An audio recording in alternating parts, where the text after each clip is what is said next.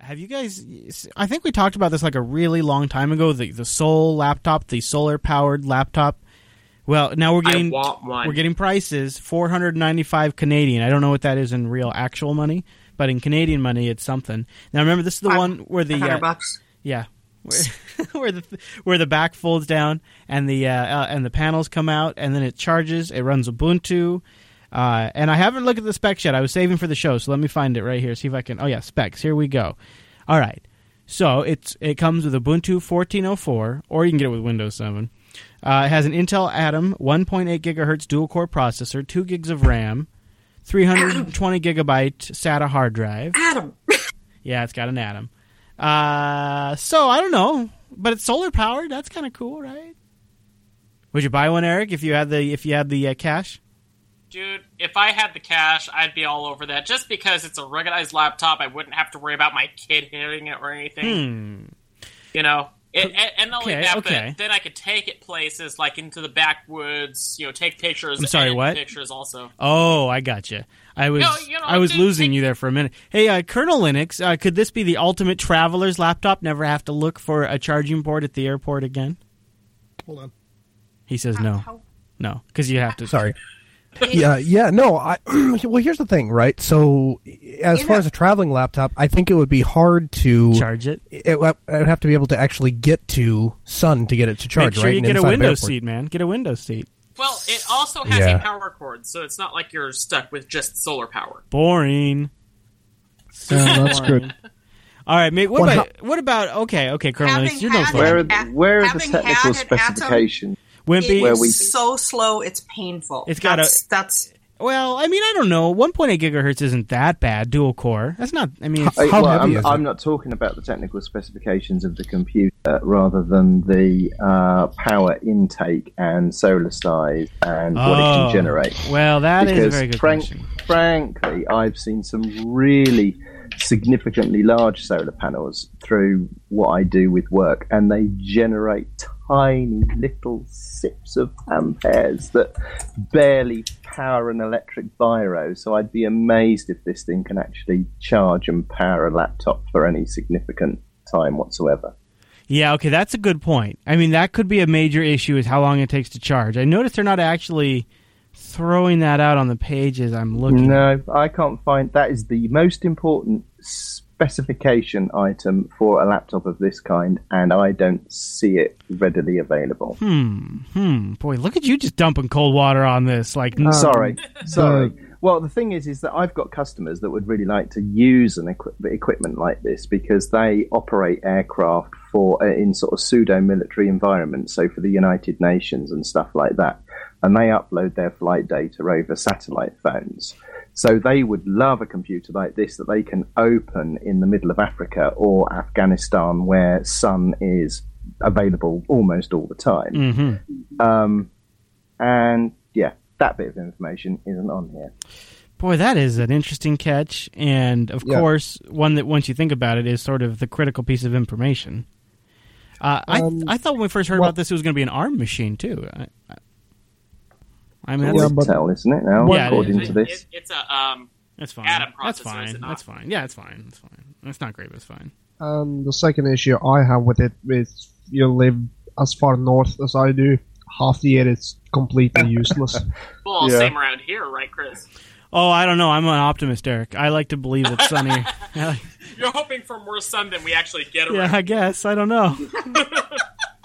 I like to think it's nicer in the Pacific Northwest than everybody thinks it is. I don't know. I find all these things to be supplemental. What I really want is, I'm waiting for the day when they can integrate a solar panel behind the LCD screen of my smartphone, and then when I just have my smartphone down on the table or on my dash, it's secretly trickle charging. It's absorbing the yellow sun like Superman. That's what I look forward to. Okay. Yeah. Well, okay. You fine? Sorry. And I've heard some stuff on science shows recently that they've got a completely clear glass that they're planning on putting into new phones and new tablets. I'm ready. Solar charger. Yeah. I'm ready for that. Me too. Whether it completely charges it or just keeps it from charging so fast, that would be awesome. Wimpy, did you find the charging info? Yeah, and I found the information, so I'll read it back. It says, this really depends. It says, how long does it need to be in the sun to be fully charged? And it says, this really depends on the exposure you're getting. Right. In a fully sunny day, it should take a couple of hours to get fully charged. Duration will change with conditions such as, and this is the, oh, by the way, this is our get out of clause as to why it's never going to work. Position of the sun, clouds, location on the earth, and even air pressure and temperature. Yeah, that's basically, it doesn't work. It's never going to charge the laptop. That is everything you can imagine, because, where are you on the planet exactly? I'm sorry, you're not exactly on the equator, on this specific island, and then, closest to the sun. If you need that much sun, aren't you going to bake the components? Like, aren't you going to cook the laptop? Oh, see, now you're really digging into this. So now I'm going to go off and find temperature operation and temperature conditions. So I just gotta wonder. Dig a bit more. I guess. See, I know. I guess I like the idea of this being a feature on almost anything where there's some integrated self-charging. You know, like, okay, I'm not saying everything it comes down to Star Trek, but it turns out, seems like everything comes down to Star Trek. And something the Enterprise D got really good. If you look at the back area of the Enterprise D between the warp nacelles, that's all solar panels. And it's not their primary source of power, but it's like a solid trickle charge for their power cells. And they could just, they don't depend on it, but it just sort of supplements. It's like multiple different ways of getting that power up. And I look at the battery technology, and I think these batteries are not getting better fast enough. Like they're just like, I want a phone that lasts 2-3 days. That would really be perfect for me, or at least a solid 2 days. But the battery technology doesn't seem to keep up. But if they could have trickle charging like through solar and stuff like that to sort of supplement the battery shortcomings, they'd be right. Right, so Chris, I can solve that problem for you. The phone you need is a Nokia 9660. There you go. That'll last you 5 days in a single charge, no problem. Really? The Nokia? That's the old... in other words, get away from your stupid smartphone. That's what you're saying. Yeah, that's... Go back to go back to my old dumb phone. That was phone. advertised as a smartphone, but yeah. Back in the day. I'm looking it up right now. Oh, boy, yeah. Yeah, exactly. That was too fast, what? I'm sorry, what? Sorry, Noah. I meant to say... Oh, okay. Thank you.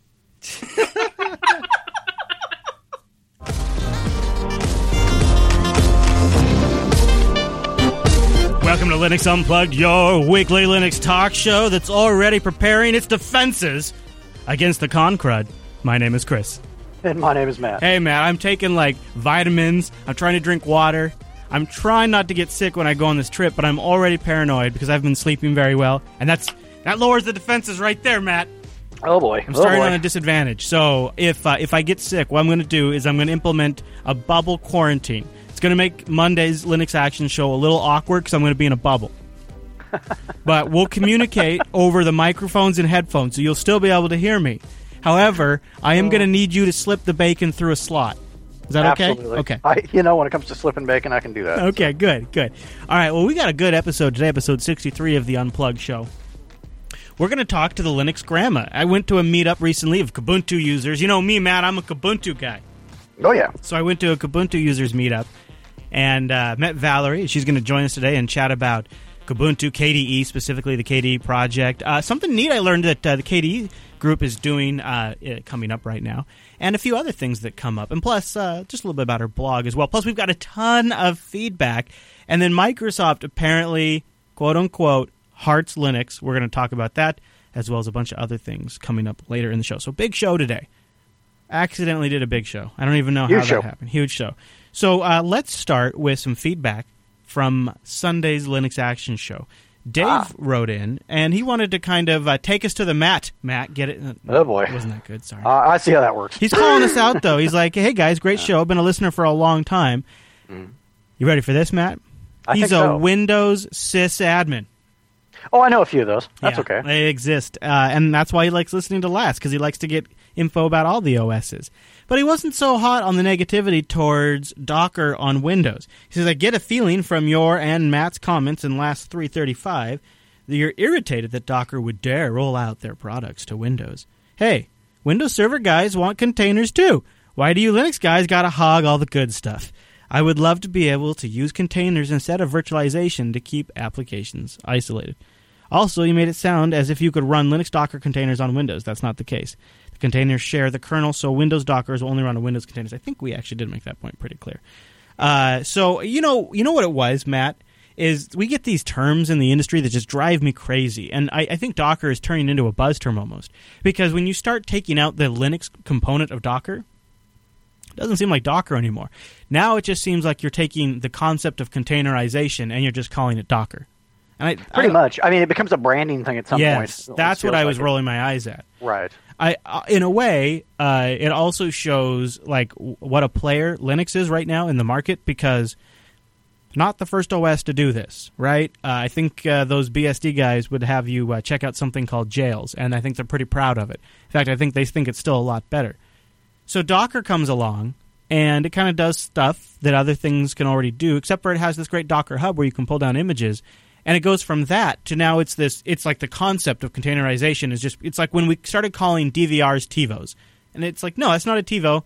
That is your cable company's DVR, or that is a Play TV. You know, it just, That's what I was rolling my eyes at. Well, and going from my perspective, what kind of irritated me about the whole thing is that I have no problem with Microsoft getting on board with this. What I have a problem with is the fact that, as per usual, they waited till the very last minute to where they didn't have to innovate anything. Then they kind of belly flopped onto the platform out of the pool, limped along a little bit and said, oh, hey, look at this granular thing that we're coming up with. It's so awesome and we're so innovative. Just the entire experience that they're presenting had it just felt like that they were doing something unique and different. It's like, but that's not the case. You're a Me Too product. I'm sorry. You right. Are, and know. like Linus Tech points out in the chat room, I mean, they're depending on LXC. Docker's built on that. And Wimpy, you wanted to remind us of a little history, right? Well, yeah, I mean, OpenVZ has been around for a long, long time now, and that was sort of the original Linux container platform, and I've been using that successfully at work, and I was a late adopter for about 5 years now. So, yeah, Docker is great. I've had a go with it, and I can see advantages and how it extends on what OpenVZ offers. But containers, jails, chroots, it's not new. Yeah, I agree. I mean, I've got Proxmox here in the studio, right, and I've been using LXC on that. But I think what my point is a lot of times we, as the technical crowd, we see that the groundwork was already there, and we fail to recognize the innovation in making it all work really simple in a way that a lot larger of an audience can grok. And what is different about Docker is it broke into that gray area that's called DevOps, where you've got developers who maybe didn't fully understand containers and namespaces and virtualization and Zen and KVM and LXC, but they get GitHub, right? And they get that Docker has this GitHub-like functionality, and I can pull down this container, and now it's just working. And it, from end to end, it is presented in a product-like fashion that you can completely wrap your brain around. You understand what it is from a concept, and so it's easy to talk about, it's easy to understand, and then you understand that it has this GitHub-like functionality for images, it clicks. And I think we as more technical users sometimes fail to fully appreciate, sometimes just bringing it a little bit more polished, bringing it to that edge can really make the difference. Obviously, that's what Apple really makes their money on, right? What's the number one comment you always see after a new iPhone or iPad is launched? XYZ Android device had it first. Apple Pay is a great example of that, right? My Nexus 5 device is ancient now in the smartphone land, sort of. It's had wireless payments this entire time. I've never used it once, right? The difference is that final 10% gap. Closing that seems to be where you can make the difference, and that's what Docker did, because there's other operating systems that have it as well. So good for Windows. I don't think Windows is a fantastic platform for servers to begin with, but that's probably not too much of a surprise to anybody. And so, I mean, that's kind of where I'm at with it. It's like, hey, they want to have a go with it. That's great. But, lose the, oh my gosh, they're trying to be like Apple in this regard. It feels like it's like it almost feels like they're saying they innovated this whole thing. And it's like, but you didn't really have any, no, you didn't. I mean, not really. All right, I wanted to open the floor to feedback on the Ubuntu 14.10 review that we had in Sunday's Linux Action Show. We got several different emails and comments about it, but there wasn't any one particular theme that jumped out. So just sort of as an open door to the Mumble Room, did anybody have any feedback, follow-up, corrections, or arguments they wanted to make from our review of Ubuntu 14.10 on Sunday's show. Now's your chance. Forever hold your... Going once, going twice. I Sold. like the style of it. They're looking at the different flavors. You think that worked out? Because that was kind of something new we were trying. You think that worked out okay? Yeah, at least for me, it feels like a deeper look into the different flavors, because I never liked the first Ubuntu I tried, but I really loved both Kubuntu and Xubuntu. But there was little less information from reviews and all that on those flavors. Right. So maybe now somebody looking for more about Ubuntu will see that and learn about those other flavors. And obviously, Matei played a big role in our review. So, Wimpy, you want to give a chance to follow up on some of that? Well, first of all, thank you ever so much for covering Ubuntu Mate in your roundup. Not least because Ubuntu Mate is not an official flavour yet, but also because it's really good to get good feedback. So there was a few things that you mentioned in your review, which if you dig into the Ubuntu Mate website a little bit, this is one of the links that isn't in the top there. On the roadmap, I've got a few things outlined that you touched upon. So would you like me to expand on that a little bit? Yeah. Okay. So there was a few things. Obviously, you'd gone all Compiz addict mode there, and you'd turned on wobbly windows and all that good stuff. Never. Yeah, no, yes. I would never do something like that. I don't know what you're talking about. Way back in Alpha 1, there was actually an Ubuntu Mate-Compiz meta package, which was put together based on the feedback of one of the guys from the Ubuntu Mate community. Quickly worked out that this was going to require a bit more work than I had time to put in, so I put that on the back burner. But what we're going to do is Compiz is never going to be a default option for Ubuntu Mate, but it will be a meta package. So Compiz is still hugely popular in the Mate community. So I'm going to make a meta package available so that you can install Compiz via a single package. You get a same set of defaults. And you get that traditional Compiz experience for those people that love it. Now next, then people are gonna ask for barrel support, so that way they can get their crazy window decorations. Yeah. I'm not going to go that far. I love wobbly windows. I draw the line at 3D cubes, but there is actually a practical application to all of this, and that's with talking to Jonathan Nadeau from the Accessible Computing Foundation. In his opinion, the best desktop zoom application for individuals with low vision is the enhanced zoom plugin from Compiz. So for all the fun and games, there is actually a practical application for making Compiz easily available. I used to use I totally even forgot about that. I used to use that during shows to demonstrate something on a specific area of the screen. I would just zoom into it. Yeah, it's a really I forgot useful, all about that. Super really useful. Yeah. So for all the wobbly windows fun, there is actually practical application. And a couple of other things you touched on was launchers and docks. If I actually sent you a screenshot of how I run Ubuntu Mate, I think it would make a lot of Ubuntu Mate or Mate users shriek because it's unconventional. I have a dock at the bottom, so I have a single panel at the top with your applications, places, and system, and a few applets to tell me when the disks are rattling and all of that sort of stuff, and then your system tray. A dock at the bottom, and I use Plank for that. Yeah. And then I have an oversized auto-hiding panel on the left of the screen with a huge workspace switcher on it, which is remarkably like what you find on the right-hand side of the screen in GNOME 3 with their workspace switcher. So that's how I drive my system. So I'm obviously looking at a way to integrate docks. What? What's so funny? Valerie just showed me something. I forgot to mute the mic. No big deal. Oh boy. Well, I like that setup. That's those KDE users. Don't listen to them. I felt I was being. My fans are waiting. Yeah. Okay. All right. I'll move on very quickly then.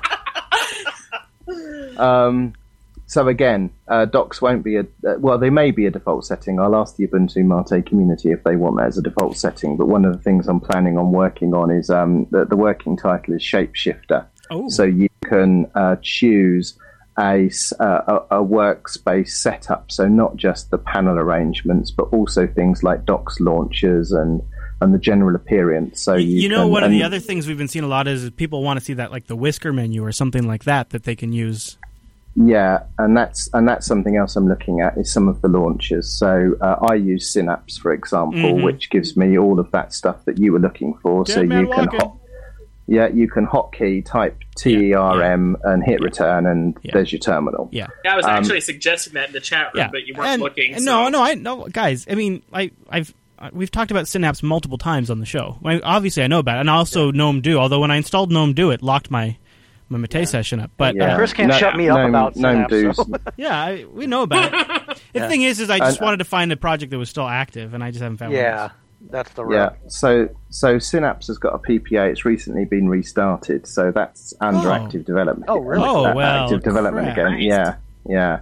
Docky and Plank have merged, so if you look at the latest Docky and Plank, they're effectively identical. Awesome. And interesting. In addition to Synapse, there's Slingscold, which is another launcher which looks very interesting, and another one I think is called the Duck Launcher, and there's one other that I found.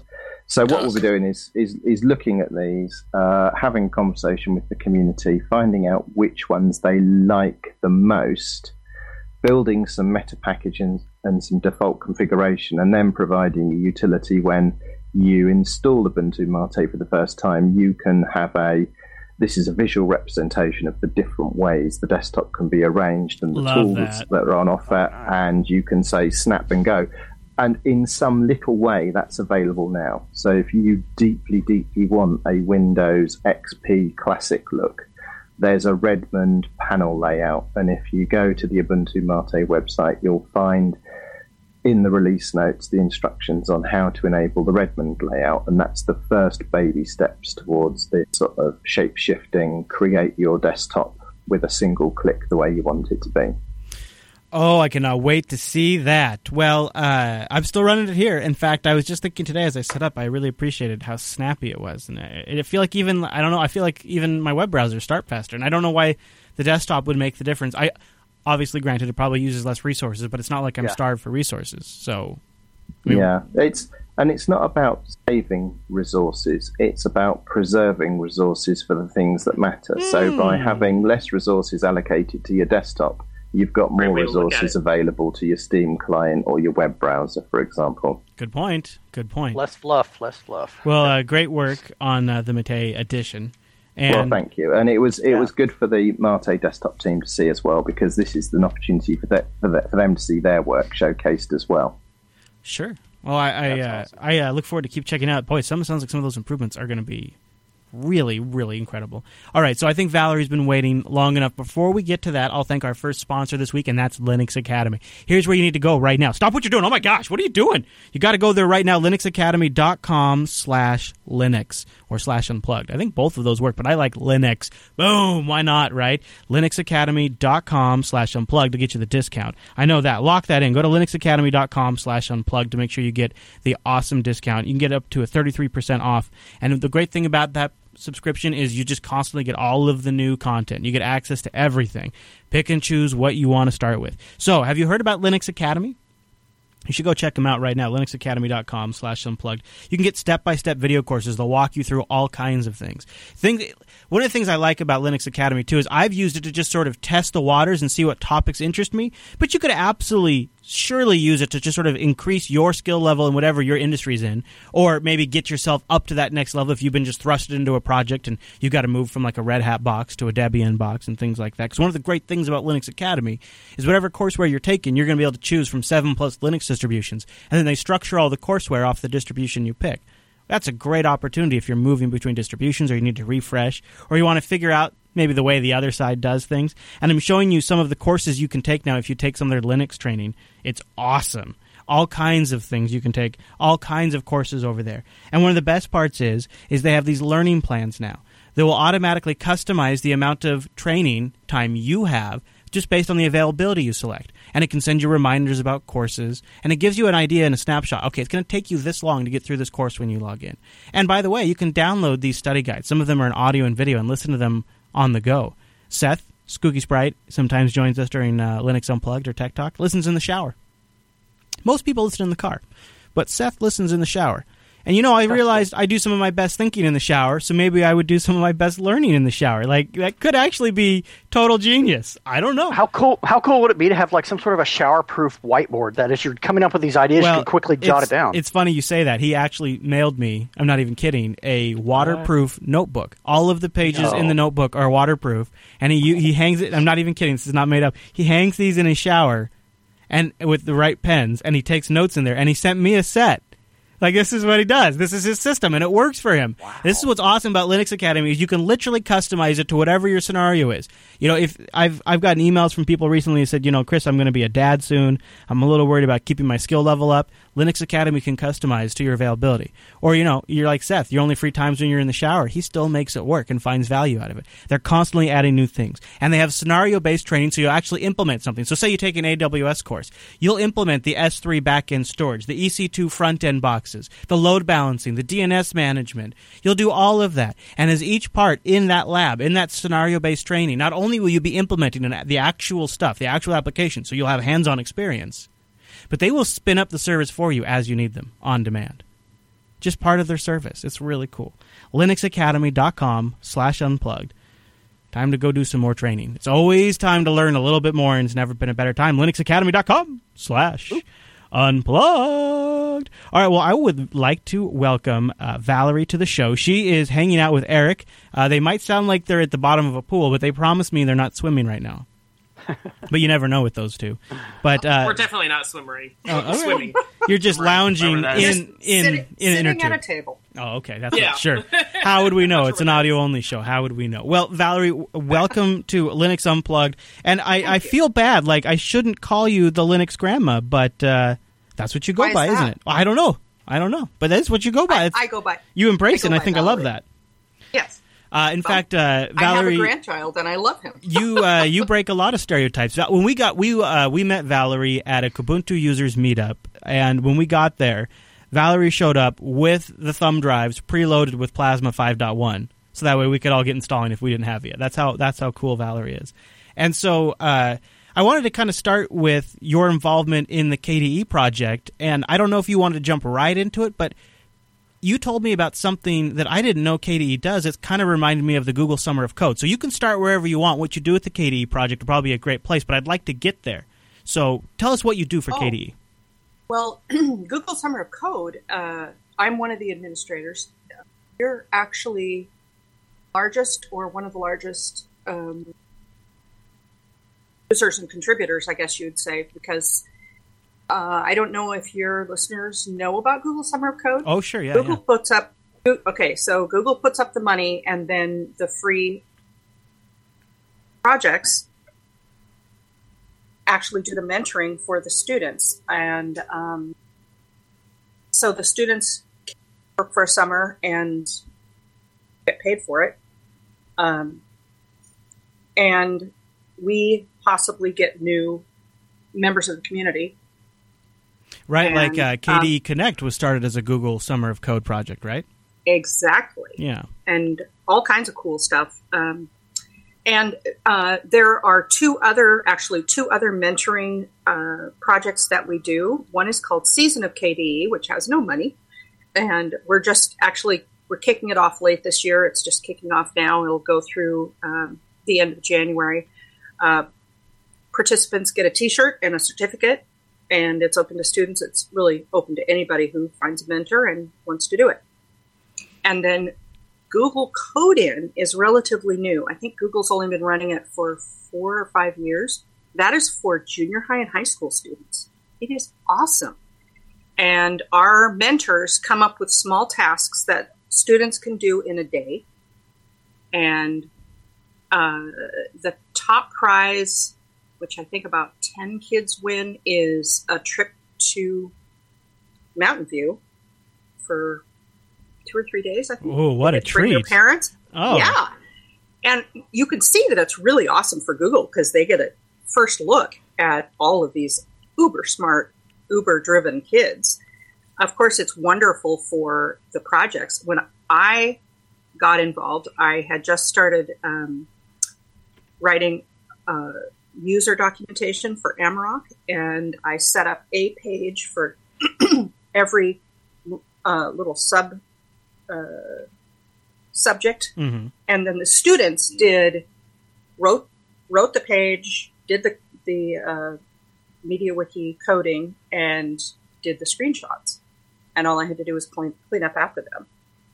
It was wonderful. And then years later, up at Linux Fest Northwest, I met my prize student who was working for OwnCloud by then. Wow. Yeah. So it's just a win in every way that you can think of. Although the mentors work really hard, and it's in the winter. So are you serving as the interface, like the go-between between the Google reps and the KDE project? Like, are you helping coordinate some of that people that are getting involved in the Summer of Code? I'm one of the administrators. Okay. Yes. So we get all the infrastructure set up. We make sure that mentors are around to talk to their students. How critical to the project? How critical to the KDE project would you say the Google Summer of Code involvement has been? I think that, especially in India, it has helped us a lot because it has spread the word. Because it's Google spreading the word and not just us spreading the word. And we've had 2 KDE conferences in India that the students themselves started, with like hundreds of students each.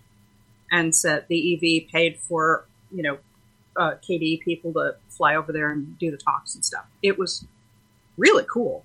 But we have some American students, not as many as I would like, but also lots of European students. So yeah, it's pretty cool. One place we're lacking is Africa. I think the word is just not spreading. And I also think that there's not good enough connectivity for African students to get involved. Well, so let's talk a little bit about organizing a community and getting involved. So we did this meetup. It was fun. It was, like 8 or 9 of us, 8 of us or something like that. Not very big. Yep. I'm about to get on a plane and fly to Ohio Linux Fest, which I suspect will probably be one of the larger Linux events of the year. And it's such a huge, one-to-one difference. It couldn't be two more opposite sides of the spectrum. However, I kind of think there's probably we should be doing more of these small group meetups. I feel like this is it was interesting because we had a gentleman there from the visual design group at KDE.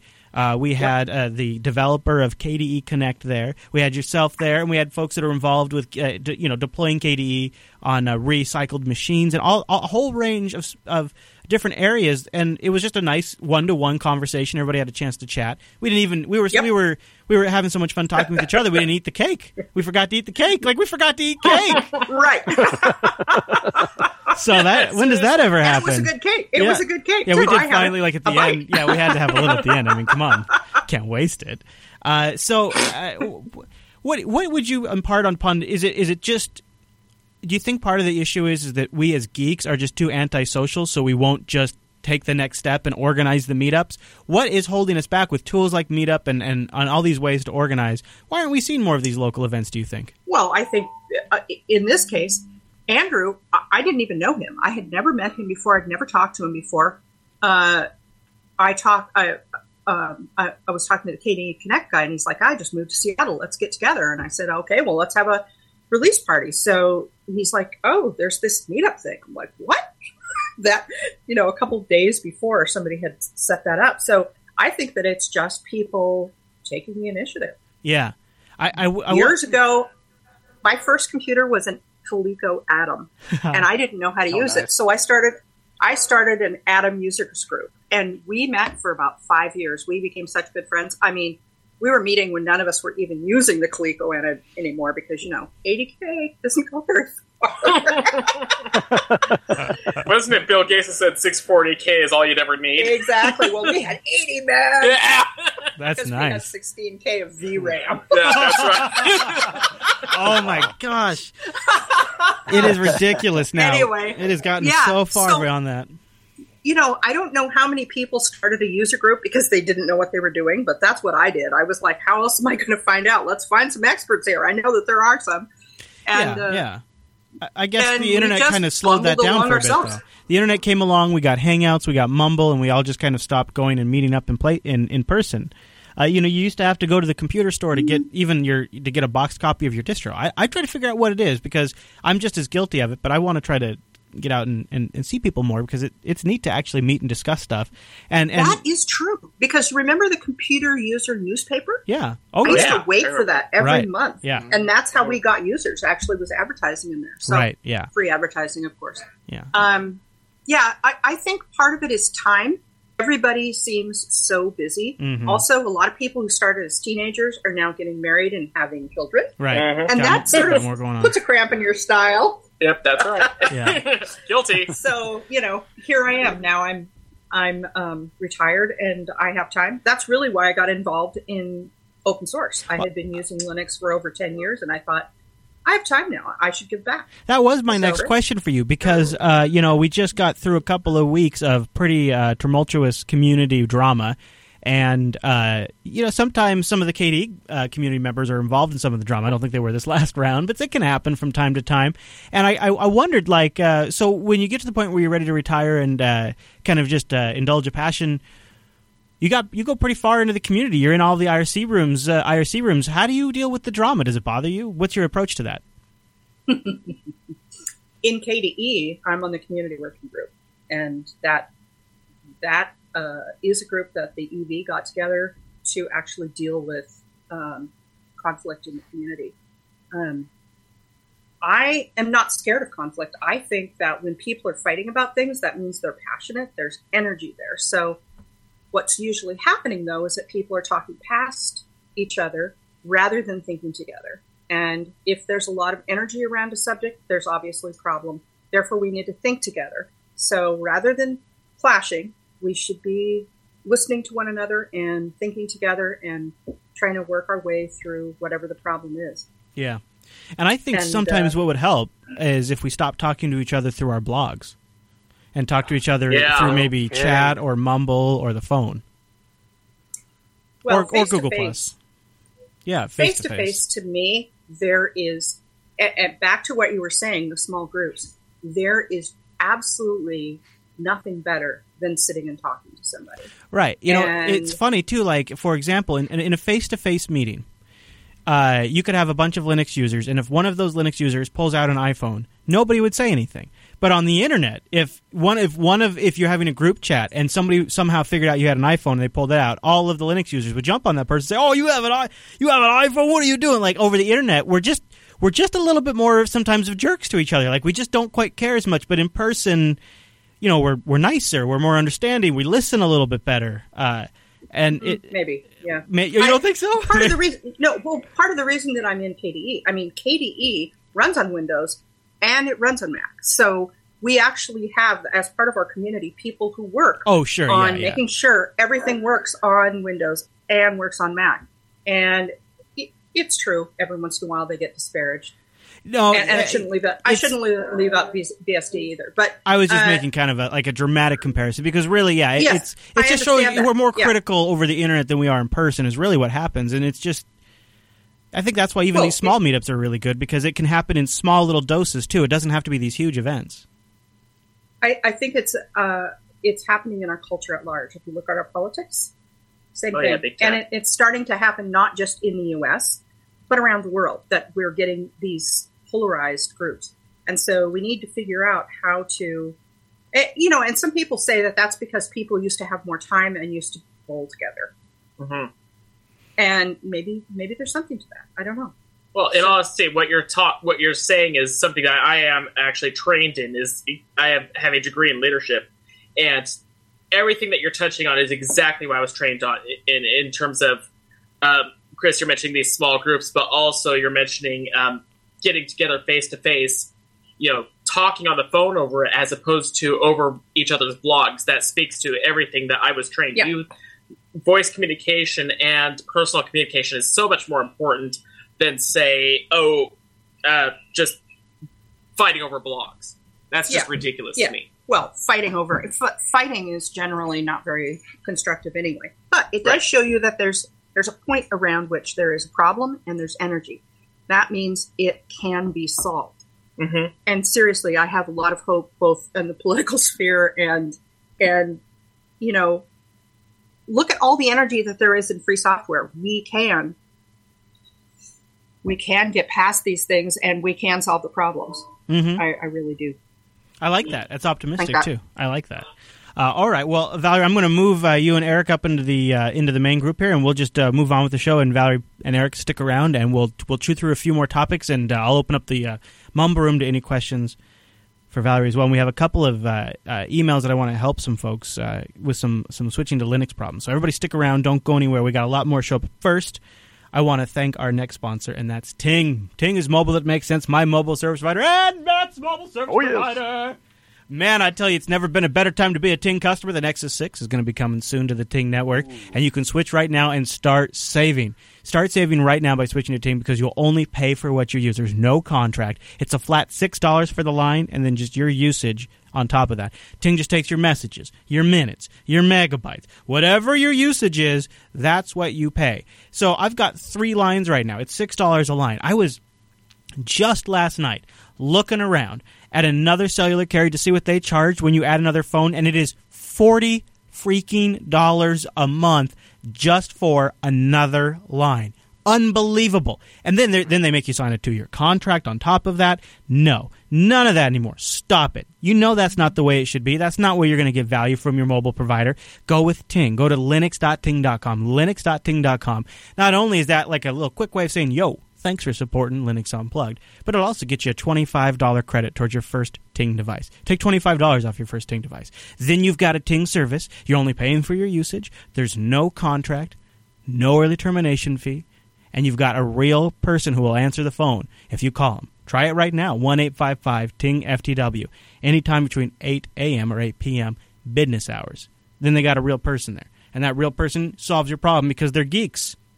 And I mean that in a loving way. You guys know that over at Ting. They're geeks.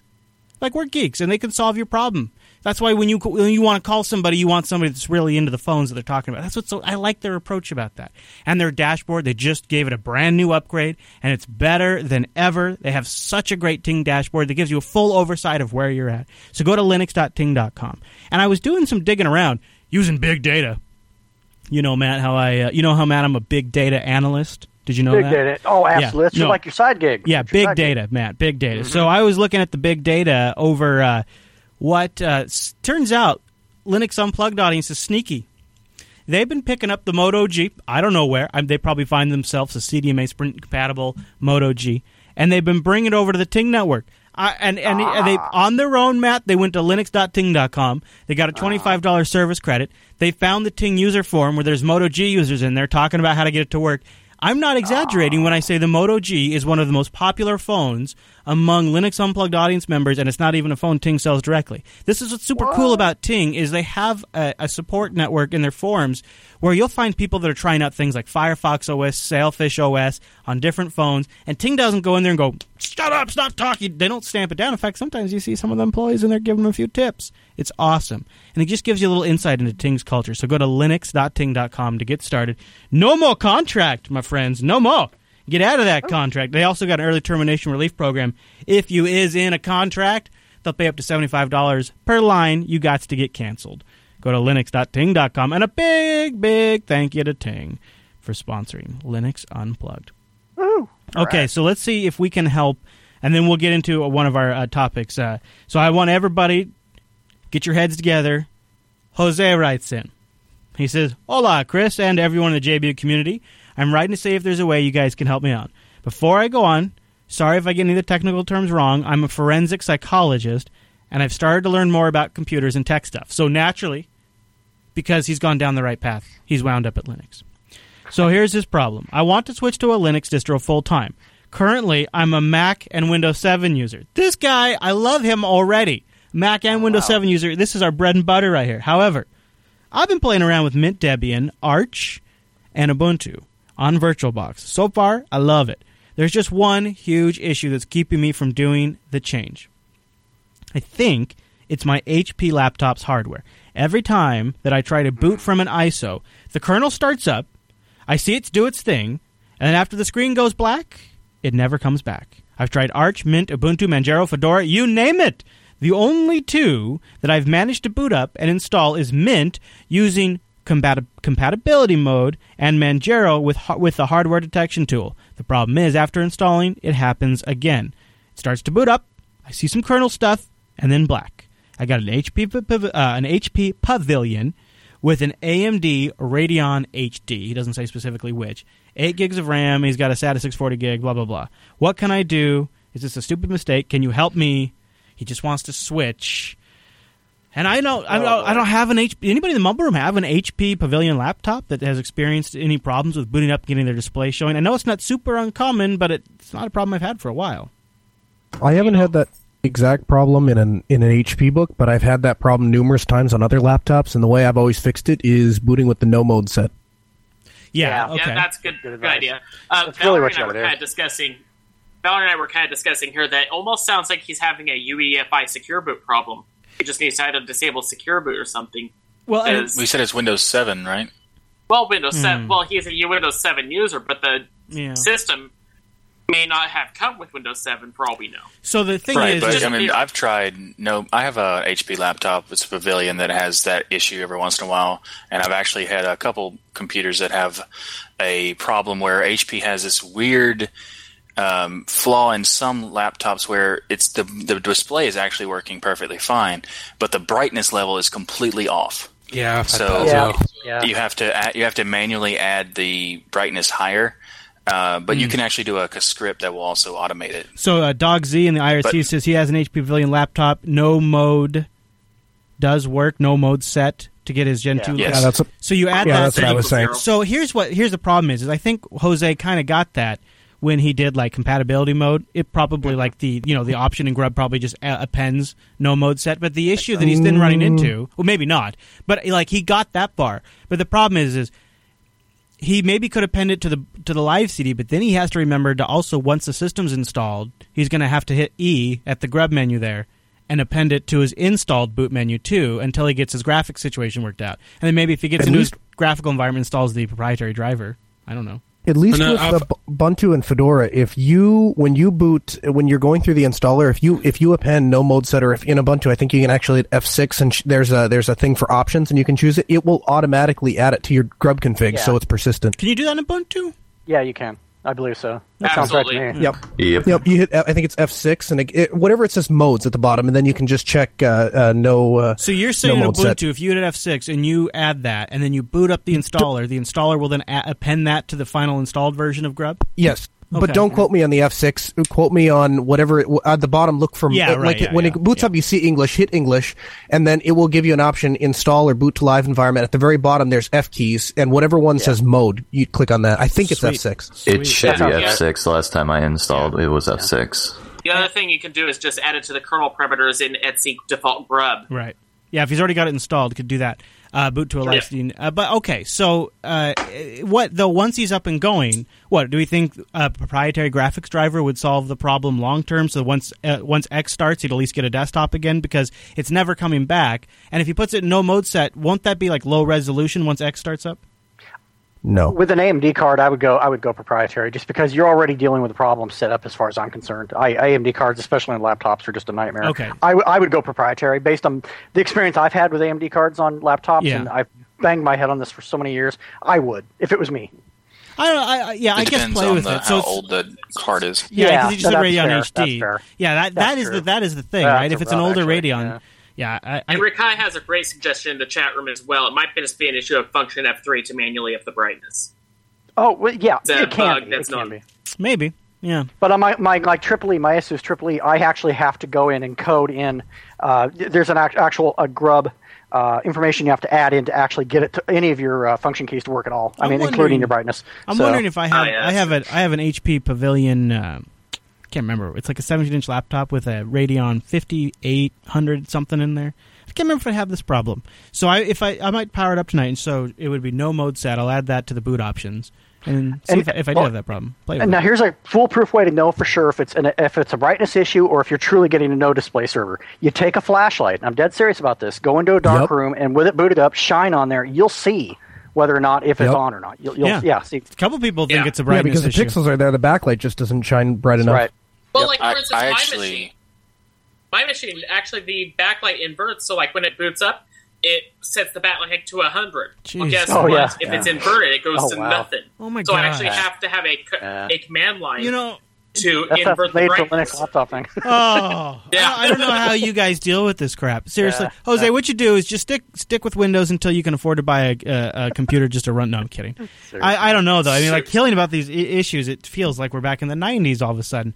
And I guess, but it does develop good skills. I guess the other thing I was going to suggest is I wonder if he couldn't just hook up. I mean, maybe just to troubleshoot and maybe look at logs and stuff like that. An external monitor.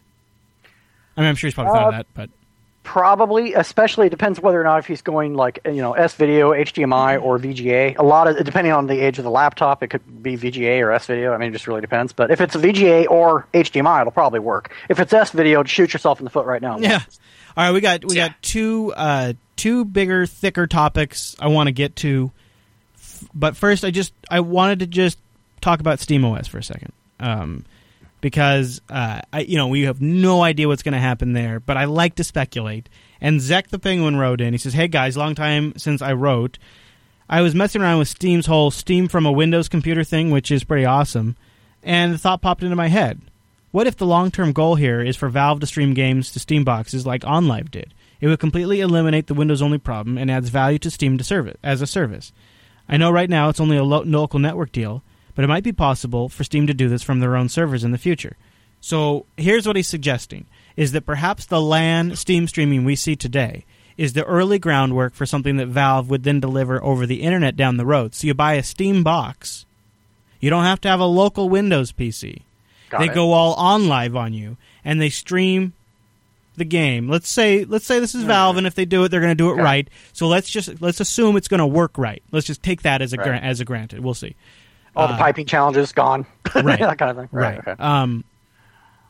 Do you think A, this is something Valve would consider, Matt, and B, would this sort of solve a huge problem for Steam machines? As then, you get all of these great native Linux games, and if you want a legacy Windows game from the quote-unquote PC era, or whatever they would call it, we'll stream it to you from the Valve online service. Do you think that would you see them doing this?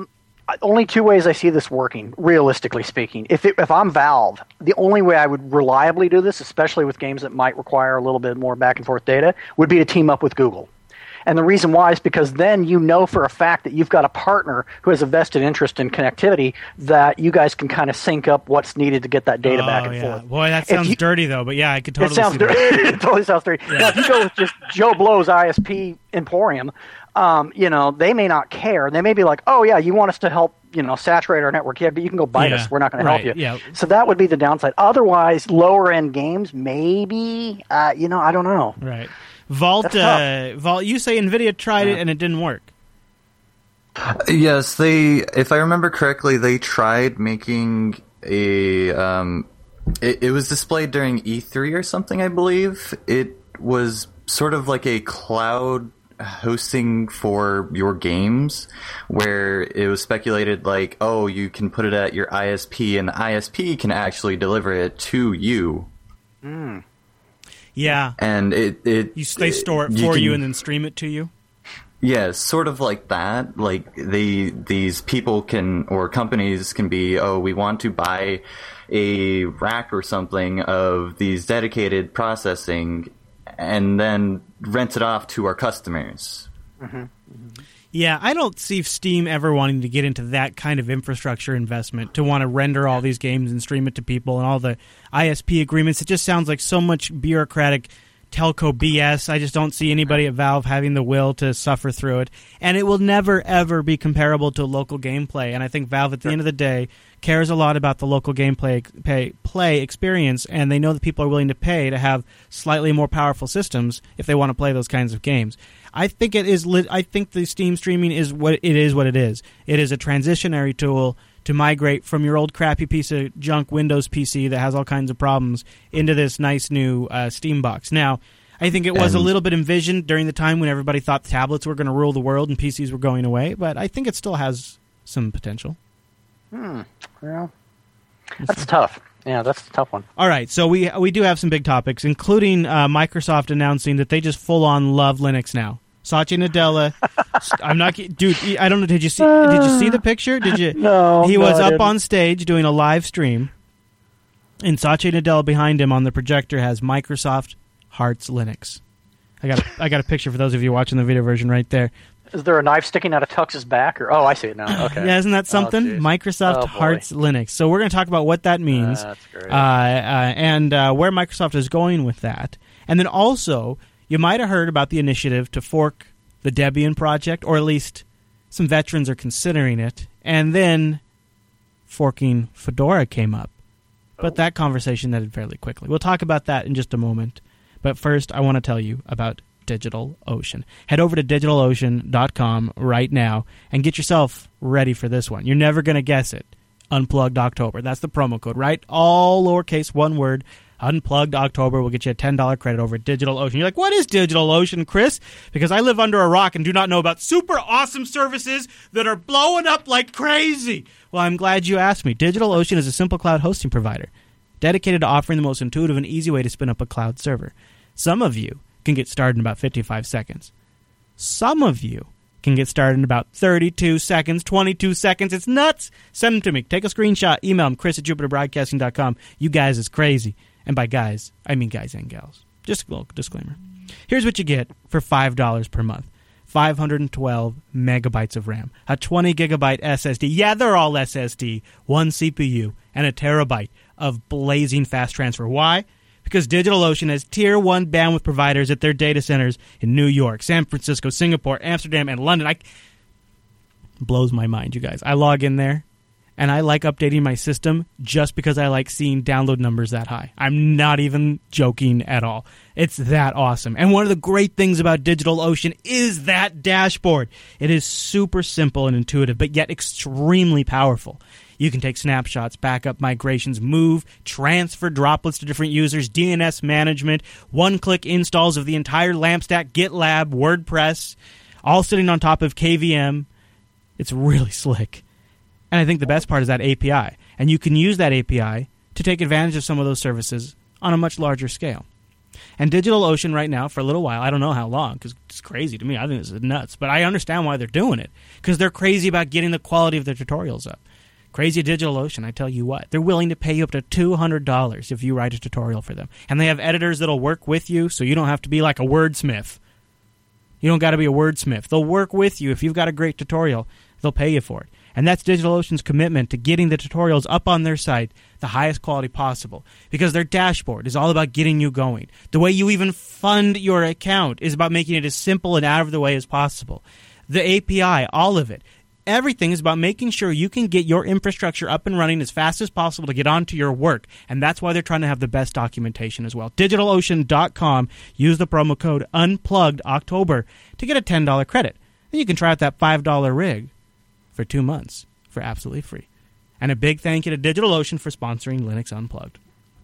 Okay, Matt, put your crazy hat on because you're not even going to believe some of the ridiculous shenanigans going down right now. So our buddy, friend of the show, Satya Nadella, was up on stage today talking about how great Azure is and how wonderful Linux is with Azure. He says, did you guys know it's like peanut butter and chocolate? That's not actually what he said. But Isn't it more like peanut butter and motor oil? I mean, I don't know. He did talk a little bit about how great Azure has become, and I just wanted to touch on this because this is the new Microsoft. This is the Microsoft that is now competing with Linux, not on the desktop, but in these service-like infrastructure-type ways. So Microsoft has rolled out 300 major new features and services in the last 12 months to Azure. Bullet point number 1. There are 10,000 new Azure customers per week. There are currently 350 million active Directory users on Azure, so they have Active Directory up on Azure. Over 2 million developers are using Visual Studio Online to connect directly to Azure.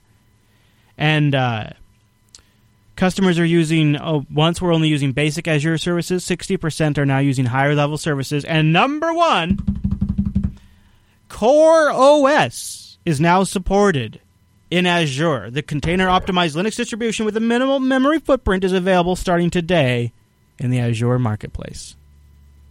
So they are all about Linux, guys. Is this okay? So I'm an old fart when it comes to Microsoft. I grew up in Microsoft's backyard. I've been in and out of there, chatting with friends for years. I've watched them for a long time. And the one thing that I'll tell you that really stood out is they are some competitive SOBs over there at Microsoft. And can I really trust that they're all in with Linux? Or is this embrace and extend again? Matt, I go to you first. Personally, I feel like that, yes, in the sense that they've tried like butting heads with the Linux direction, the Linux ideas, the Linux, anything to do with Linux. They tried that. It didn't work. That's kind of the Ballmer error. I think in this case they realized that if they're going to remain relevant 10, 15 years forward, they're going to have to start playing nicer with their neighbors. So and you think it's really legit? I think it's legit for selfish reasons. They're not there to be your buddy. They would soon, they're not there for nice reasons. They're there out of preservation. I think, and you keep in mind, I know people that are Microsoft admins that work for Microsoft events that put on, like some behind the scenes stuff. Yeah, it is. But because they're not thrilled about having to learn this stuff. They're literally in lockdown mode, learning stuff in a hurry because suddenly this has become a thing. Long term, they're hoping they're basically just trying to remain relevant. I think that's the big piece of it. Will it matter 10, 15 years down the road? I don't know. Yeah. But I think it's legitimate, but it's not legitimate for the reasons why people might think, oh, they've changed their mind and they're being nice now. It's not it at all. It's survival, honestly. It's being able to remain competitive with things that are frankly free. It's a pragmatic it's a pragmatic Microsoft. Pretty much. Wimpy, why is it that you and I kind of feel a little dirty when we talk about this? What is it? Why do we have this bias? What's going on? Well, it feels uncomfortable. This is not Microsoft's area. Right. I used to work as an enterprise architect for Windows platforms, and before that I was a Unix admin, and since then I've worked exclusively in Linux, and these are not the same market spaces. And I would be really interested to know how sort of the Windows admins feel about this statement from Microsoft that they love Linux. They must be shitting their pants right now. That is a good point. I didn't think about it from that perspective. Let's ask Valerie, since she has some perspective on the matter. Valerie, do you buy the new Microsoft, or are you skeptical? Well, she's not in the room right now. Oh, so what do you think, Eric? You take it. Well, here's where I am at with the whole Microsoft thing. Nadella really wants to go towards more of the cloud infrastructure. Sure. And he knows that Linux does better in cloud than Windows Server does. So I just think he's come to the realization, and the company is coming to the point where they can't survive with just Windows Server alone. They have to start branching out and using something like Linux. And I think he's trying to take the company in the right direction in terms of the service market. Yeah, I think it's interesting to watch, and it's more options for more deployments of Linux. That seems like a good thing. Okay, anybody else want to comment on that before we go to the next kind of crazy thing that I was like, what, this week? That just made me kind of flat-footed. All right, next one. Matt? Did you guys see the roll up your sleeves, we may need to fork Debian site? Did you guys catch this? Oh, boy. And I'll just read the first paragraph here. We are veteran, which is bolded, by the way, veteran Unix admins, and we are concerned about what's happening to GNU/Linux Debian Edition, and they're considering forking the project. I want to stop right here. Okay. I think that's a great idea. I think fork it. Like, instead of delaying the progress of the distribution or the direction, fork it and go your own way. That actually seems like the right approach to take, especially if you're never going to be satisfied with the systemd version of Debian. That seems like a pretty reasonable response, and I hope they do. I think the competition would be good. The thing that I can't get past, and it seems like a lot of other people have picked up on it, is the language used there. Veteran Unix admins and bolded. That what that does is sort of projects old farts, and I'm not trying to be derogatory. I'm just saying, like, from a messaging standpoint, people are saying that makes you sound like a bunch of old farts, and then people sort of write it off. What do they care? A bunch of stick in the muds. And it's sort of like, it immediately makes people not take it very seriously. Well, looking at it from my perspective, I think it's a combination of quote-unquote old farts as well as people that are of the mind that if it isn't broke, why fix it, at least from their perspective. And so you might have an intermixture of individuals in that space. Wimpy, do you think they're just crazy? Well, they're exercising their right to free speech and all power to their elbow and everything, and if they want to have a go at forking Debian, then I think everyone should just stand back and let them get on with it and let themselves burn See how it themselves goes. out trying. Yeah. Well said. Let's just take those two words together. Fork, Debian. Okay? Forking is hard. I have first-hand experience of forking really small projects in the comparison with Debian. So they want to fork Debian. Just think about all of the infrastructure that's involved there and all of the platforms and everything. It's just crazy nonsense. And Ian Jackson's obviously got an opinion about this, and he posted his thing to the mailing list to suggest that this was, evaluated one last time, very expressly stating he didn't want to turn this into a System D versus whatever in its system debate. And then the internet explodes with System D Inferno again. This is so disappointing. I know.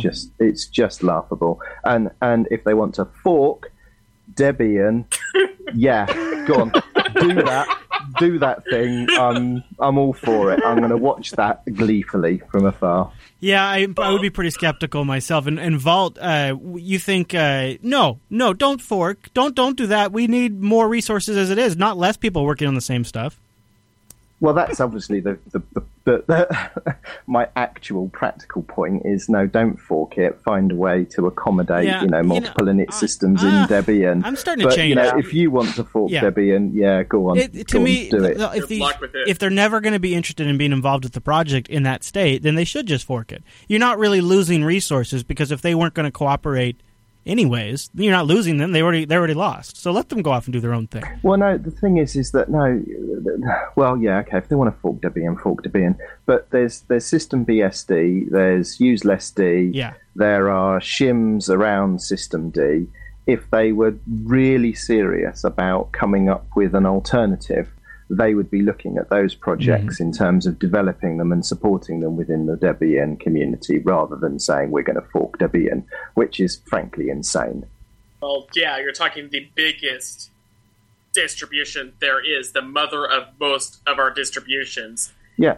And, that's a huge undertaking if you're Just even think about that. Would you do a complete fork, or would it be more like sort of a clone of straight up Debian where you're just constantly swapping out the System D parts for something else? Well, one thing that comes to mind that I want to point out here is that now, last time I checked, most computers with blogging platforms attached don't have breathalyzers ready. So it's entirely possible they were fit-chafed and they got on and, bite me, maybe. No, I'll tell you who was a little S-faced. How about this one?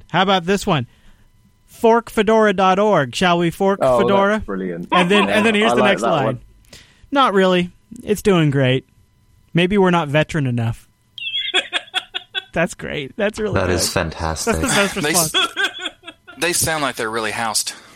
You know what? They're really housed, right? I would like to buy a beer for I've those already guys. verified this was a factual thing. Matt did prove that I did. He did actually later up on G+. I think like 10 people on the whole internet, but still, we exist. Yeah, that actually is getting housed as a term. It's like got a ridiculous origin though, or something. I don't remember. It's abbreviated from the other word. Seeing Valerie over here, it was hilarious. Okay, but this fork business, like, shall we fork Fedora? Time to fork Debian. I've never. Well, actually, we have. The only time I think we've ever seen the Linux community this riled up and just unable to just move forward for a long time was like the Microsoft Novell deal, where you had boycott Novell prop up and you had all this stuff, and there was such decisive lines, and it went on for like 2 years, but really not. I mean, it was not as bad for 2 years, but it really went on for a while. And this is like, we haven't had a good old classic drama like this since then. It's like the good old days again. Hoo-ah! All right. Oh, I remember the old Novell thing, and I'm sitting there thinking, that's great. I'm going to go watch TV now because I'm just like, this is going to be a week-long thing and people are going to blow it over. Yeah, that still cracks me up. All right, Wimpy, go ahead. Ask the question that's on everybody's mind. Well, I'm putting myself out there again as the bloke that says, System D is really quite good. But I often wonder, reading what some of the people say about System D, and also listening to other podcasts and what they have to say about System D, and I'm left with the impression of you've never actually used it. Not only have you never actually used it, you've never actually sat down and written a unit file. You're not a package maintainer. You haven't had to deal with init scripts, and you haven't seen the benefits of migrating a package from an init script to System D, and the many other benefits of System D. Now, I can appreciate that people are very, very firm in their opinion that they like the way things are, and there's a place for that. But I think a lot of the speculation and commentary about System D is being had by people who simply do not know what they're talking about. Now, I'm not suggesting necessarily that Fork Debian falls into this camp. They would claim to be seasoned Linux administrators and Debian veterans quite. So maybe they do know what they're talking about, and they have legitimate reasons as to why they feel System D is not going to suit them. But there are some podcasts where I've heard them debating the various init systems and talking about the pros and cons, and then admitting partway through their slagging off of System D they've never used it. And you just think, well, how are you qualified to have an opinion? My stance on the System D discussion, I think if you look over the history of this show, has an arc where I'm pretty neutral, don't give a crap, and then I become pretty pro System D, and then I get to a point where I was a little belligerent to people who didn't seem to think going forward with System D was a good idea, because the reason I don't know if belligerent's the right word, but I'll just label it that. The reason why I felt that way is because as a sysadmin of like 14, 15 years, there are literally things that I see in System D that I think, if I had that when I was managing servers, I would have hated my job so much less. Like, it's not just small stuff that I see in System D. Some of the things that System D brings as a whole, I see as fundamentally necessary for Linux to remain competitive at scale.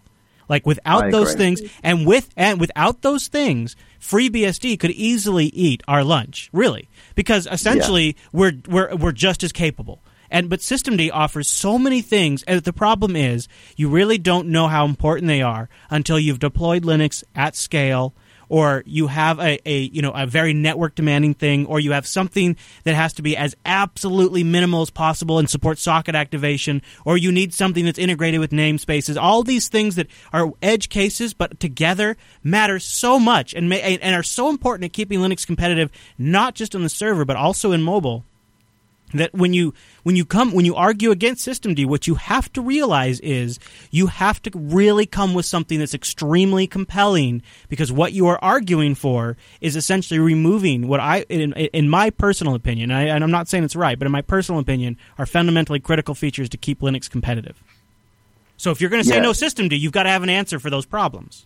And I don't think you and I can have a debate about this, because I think we're clearly on the same side of the fence, and we've got our personal opinions. It sounds like for largely similar reasons. So really, what we need is somebody to step up and tell us why we're wrong. And I think part of it is some of the more vocal people debating this are not the same people who are as impacted by it. Like, I think there's a group of people that care a lot, but they're just not as vocal about debating it. I think I'm trying to, because I get emails that seem really well reasoned, but even then, I've still not been convinced.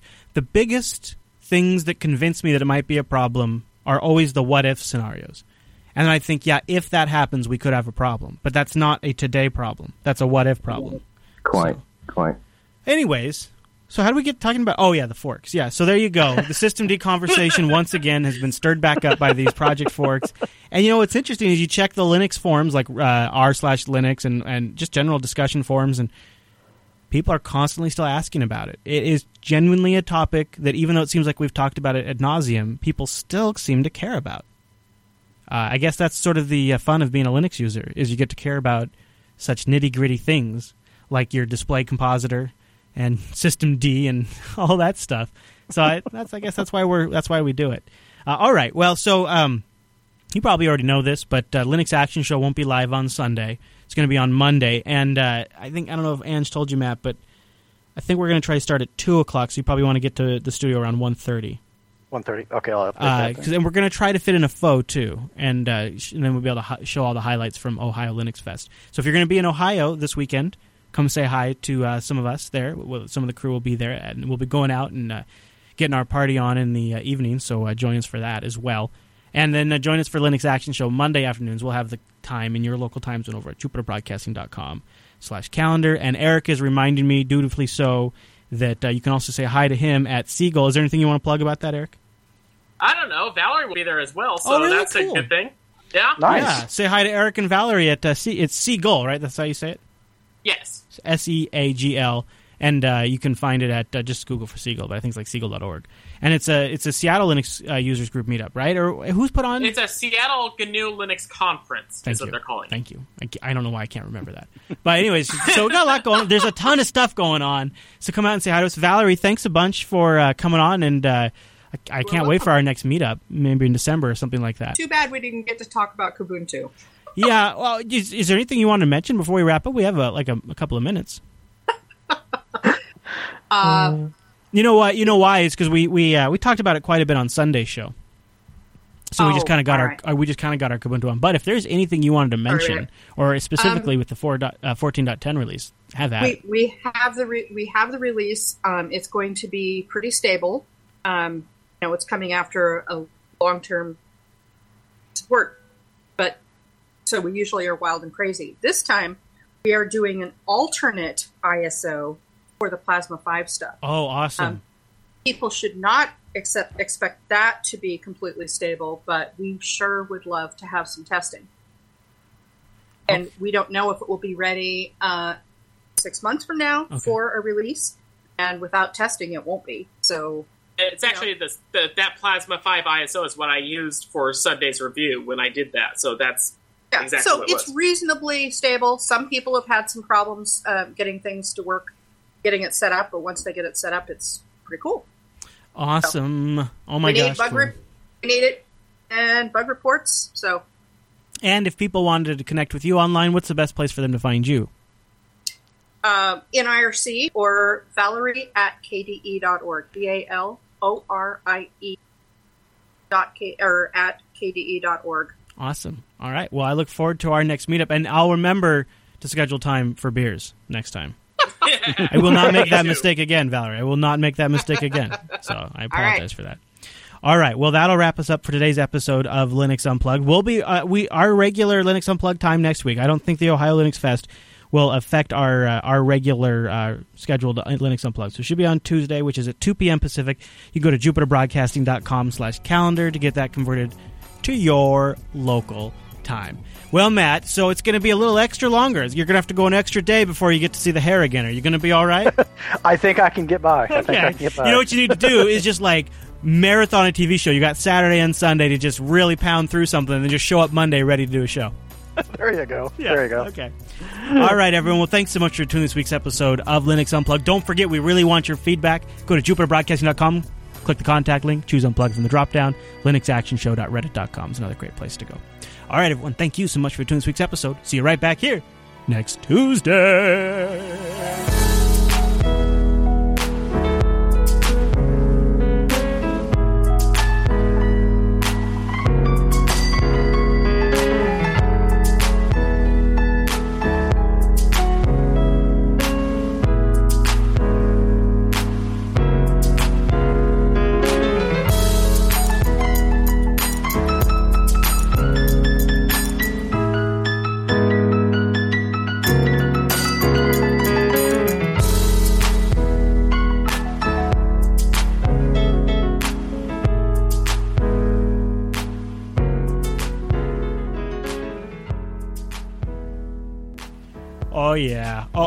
Oh, yeah. There we go. All right. So, Valerie, we'll record the post-show, too, if there's any other Kubuntu bits you want to get in there. Well, everybody go to jbtitles.com right now and vote. jbtitles.com, everybody vote. Jack, you're breathing into the mic again. Jack, your mic's open. Jack. I'm taking off my socks. Eric, make sure you give Valerie a super high five for us. Super high five? Super high. Yeah, I heard it. That's great. All right, for fork's sake, that's pretty good, Creepy. That's pretty good. JBTitles.com. Let's vote, everybody. JB Titles. JB Titles. JB Titles. JB Titles. All right, so there you go. There you go. Once again, we got into another System D conversation where Wimpy and I painfully agreed with each other. I know, it's a bit awkward, isn't it? We need to encourage some people to have a rational argument for not System D, because I think both you and I have similar but different reasons as to why it suits what we're doing, and we really need somebody to come along. For the show. Yeah, well, it's quite there short are alternatives, this week, isn't it? Oh, I know there are alternatives, and I'm familiar with some of them, and I've obviously used a lot of them, but I need somebody to remind me why it is they're better, because I've forgotten. Do we really think... one second, I want to respond to Imco. No, the Fork Fedora thing was a joke. It's not. It's just a joke. No, we're not, I still want to buy my beer. All right, sorry, I didn't mean to interrupt. Go ahead. I think it was you. I was just going to say, one of the distros I tried recently was Phoenix. It's a live CD distro that uses Runit. That's right. And it's very functional. Microsoft Hearts Linux, Fork U Debian, Fork it all. Linux Grandma bakes KDE. That's really cool. Yeah. I like that too. Yeah. So I've used Runit in the past for demonizing some processes because it has some features that traditional Linux didn't have. So yeah, that's very good. Valerie, you should twist Eric's arm to leave the mumble info behind so you could join us in the future whenever you feel like it. Yeah, I actually did paste that into the Kubuntu off-topic chat room, did I not? Oh, good. Yeah. So whenever there's anything Kubuntu related that you want to get the word out about, or KDE or anything, you could always just pop in the mumble room and we'll give you the floor for a couple of minutes. Okay, so let's go to JB Titles. And so are we liking For Fork's Sake? We like that? Not KDE or not Fork Debian? I liked that Wimpy is like, think about that. Fork Debian. Yeah, pretty much. Yeah, I was like, wow, really? That'd be quite the task. So tonight, Ange and I are going to mail out, hopefully, a whole bunch of boxes of swag and stuff we're going to bring to Ohio Linux Fest. So that should be cool. Colonel Linux, are you in here? I am. Oh, you haven't said anything for so long. I thought maybe you left. I missed you. No. Died. No, I'm still here. Rest in peace. So, yeah. So I'm looking forward to that. I didn't want to come off too strong in the recording, but I'm like 100% sure that no mode set will fix that guy's laptop. Okay, cool. Yeah. And I thought the reason why for some reason I thought no mode set just sort of put X into like crappy mode. You know what's funny? I actually couldn't tell you what it does. I can just tell you that it doesn't do. It stops kernel mode switching happening. Yeah, but what does that do? But how does that? It doesn't do the resolution detection and auto resolution adjustment. It just goes with the basic BIOS resolution. But why is it then not being resolved when X starts? If it's the console resolution, then how come when X is starting, it's not fixing the problem? Because wouldn't that? Whoa. Don't know. Whoa. That was a Opus spike. I wasn't asking. So that was the only thing I wasn't sure about. Is it seemed like to me that if no mode set would fix it, then it shouldn't be happening in X. The only thing, but I don't know. I don't really ever have to. I seriously have bought System 76 laptops for so long now that I haven't had to fight with some of them. I tell you what. Here's how sure I am. I believe you. Put a filter on that guy's name. If he sends you another email saying no mode set fixes it, you pick out a beer you want, and I'll send you a 12-pack. If I'm wrong, because I'm not wrong.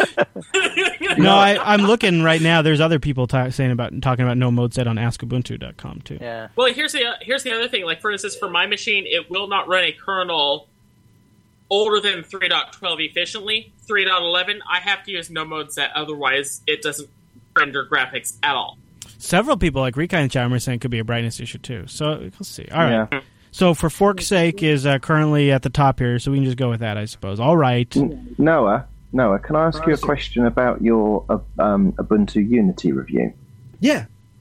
You mentioned about crypt setup. Can you just talk me through what you saw exactly? Because I've got some background in this, and I just want to hear what you saw precisely. What I saw... Well, okay. So, excuse me if this is a little too dumbed down. I apologize. But so I opened my laptop, I clicked on my encrypted drive, and it said, unable to decrypt kernel Linux, or, well, /media/kernel Linux, no crypt setup found. And then I had to get onto Wi-Fi, sudo apt-get install crypt setup, and then I was able to then decrypt my hard drive. So this wasn't at boot time when Plymouth should give you the password prompt to put your passphrase in. Correct. However, the fact that option exists, that I can encrypt my hard drive at boot time, means that the package, which I found out was all of like 4 megabytes, is clearly included in the install media. So why not just install that? What possible reason would I not want the ability to decrypt encrypted drives? Like, what advantage does that serve? Talking to Popey, it sounds to me like that's something he trained a few people to fix, like right away. If Popey was here, as if. So I've been trying to get. I have been chasing people around at Canonical for 2 months about this issue now. And I've been pestering Popey until he's probably bored of hearing from me, because the only thing I mention now is, by the way, you can't decrypt full disk encryption with the new version of Plymouth. And it's one of the things that I attempted to fix in the current release candidate of Ubuntu Mate. And I have effectively fixed it. And it's actually a Plymouth bug. And I think Canonical have just released a fix for it this evening. So crypt setup does get installed. The issue is that Plymouth doesn't pass the passphrase through properly, or wasn't passing it through properly. Well, in this, the absolutely ridiculous thing is, I understand, like, so OpenSSH server doesn't come with default, but that I get, right? Because there's a security implication. I cannot think of one single reason of how having that package there, other than the fact that it occupies 4 megabytes of disk space, which even in today's world of solid state drives that are ridiculously small, still is negligible. So it just infuriated me. I had 4 hours I couldn't get to any of my files, and I'm like, really? This is and here's the other thing too. 1204, 1210, 1304, and 1310 all had crypt setup installed by default. I guess I didn't check if 1404 does, but really, like, what the hell, guys? Yeah, crypt setup is installed by default. That's not the issue. It's the fact that Plymouth doesn't invoke it correctly to decrypt your drive when you've chosen to do full disk encryption.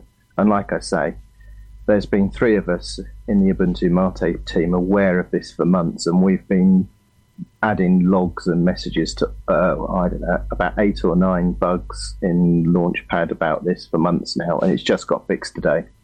Well, at the same time, Plymouth has quite a bit of breakage. I mean, even in Arch, like 090, the version that's on the AUR, it's broken. It's broken in Fedora, it's broken upstream. It's frankly not fit for purpose. It's horrible. So I've backported 0.8.8 and given it a version of 0.9.0 plus really 0.8.8. and wow, fixes There's all the things. Management inception there. Yeah. Jeez. I have to switch to Mate, the Ubuntu Mate edition. Mate. Dang it.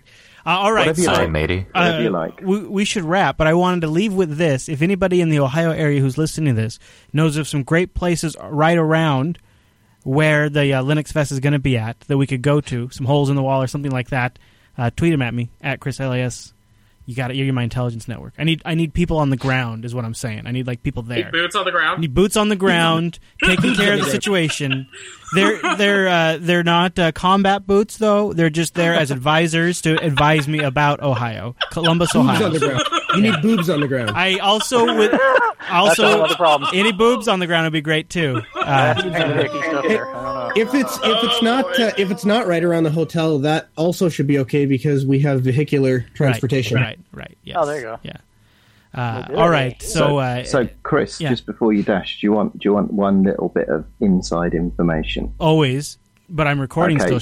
Wait, do I have to stop recording or is it okay? No, you can record. Okay, you don't have to put it out necessarily, and I'm not going to give away any names because I don't know them all yet. All right. But you remember the whole Gummersbach deployment on OpenSUSE and Mate and that good stuff. Yeah. Small town of 50,000 people. And you asked me what I knew about that, and I said I don't know very much. What I know about the next one. The next one is going to be in Germany. The next one is going to be a remote terminal services deployment based on X2Go.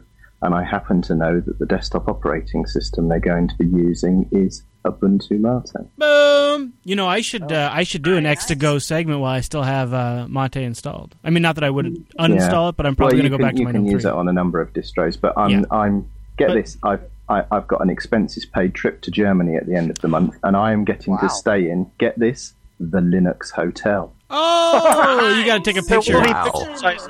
Take a picture, send it. I'll make it the Runs Linux. It'll be the Runs Linux.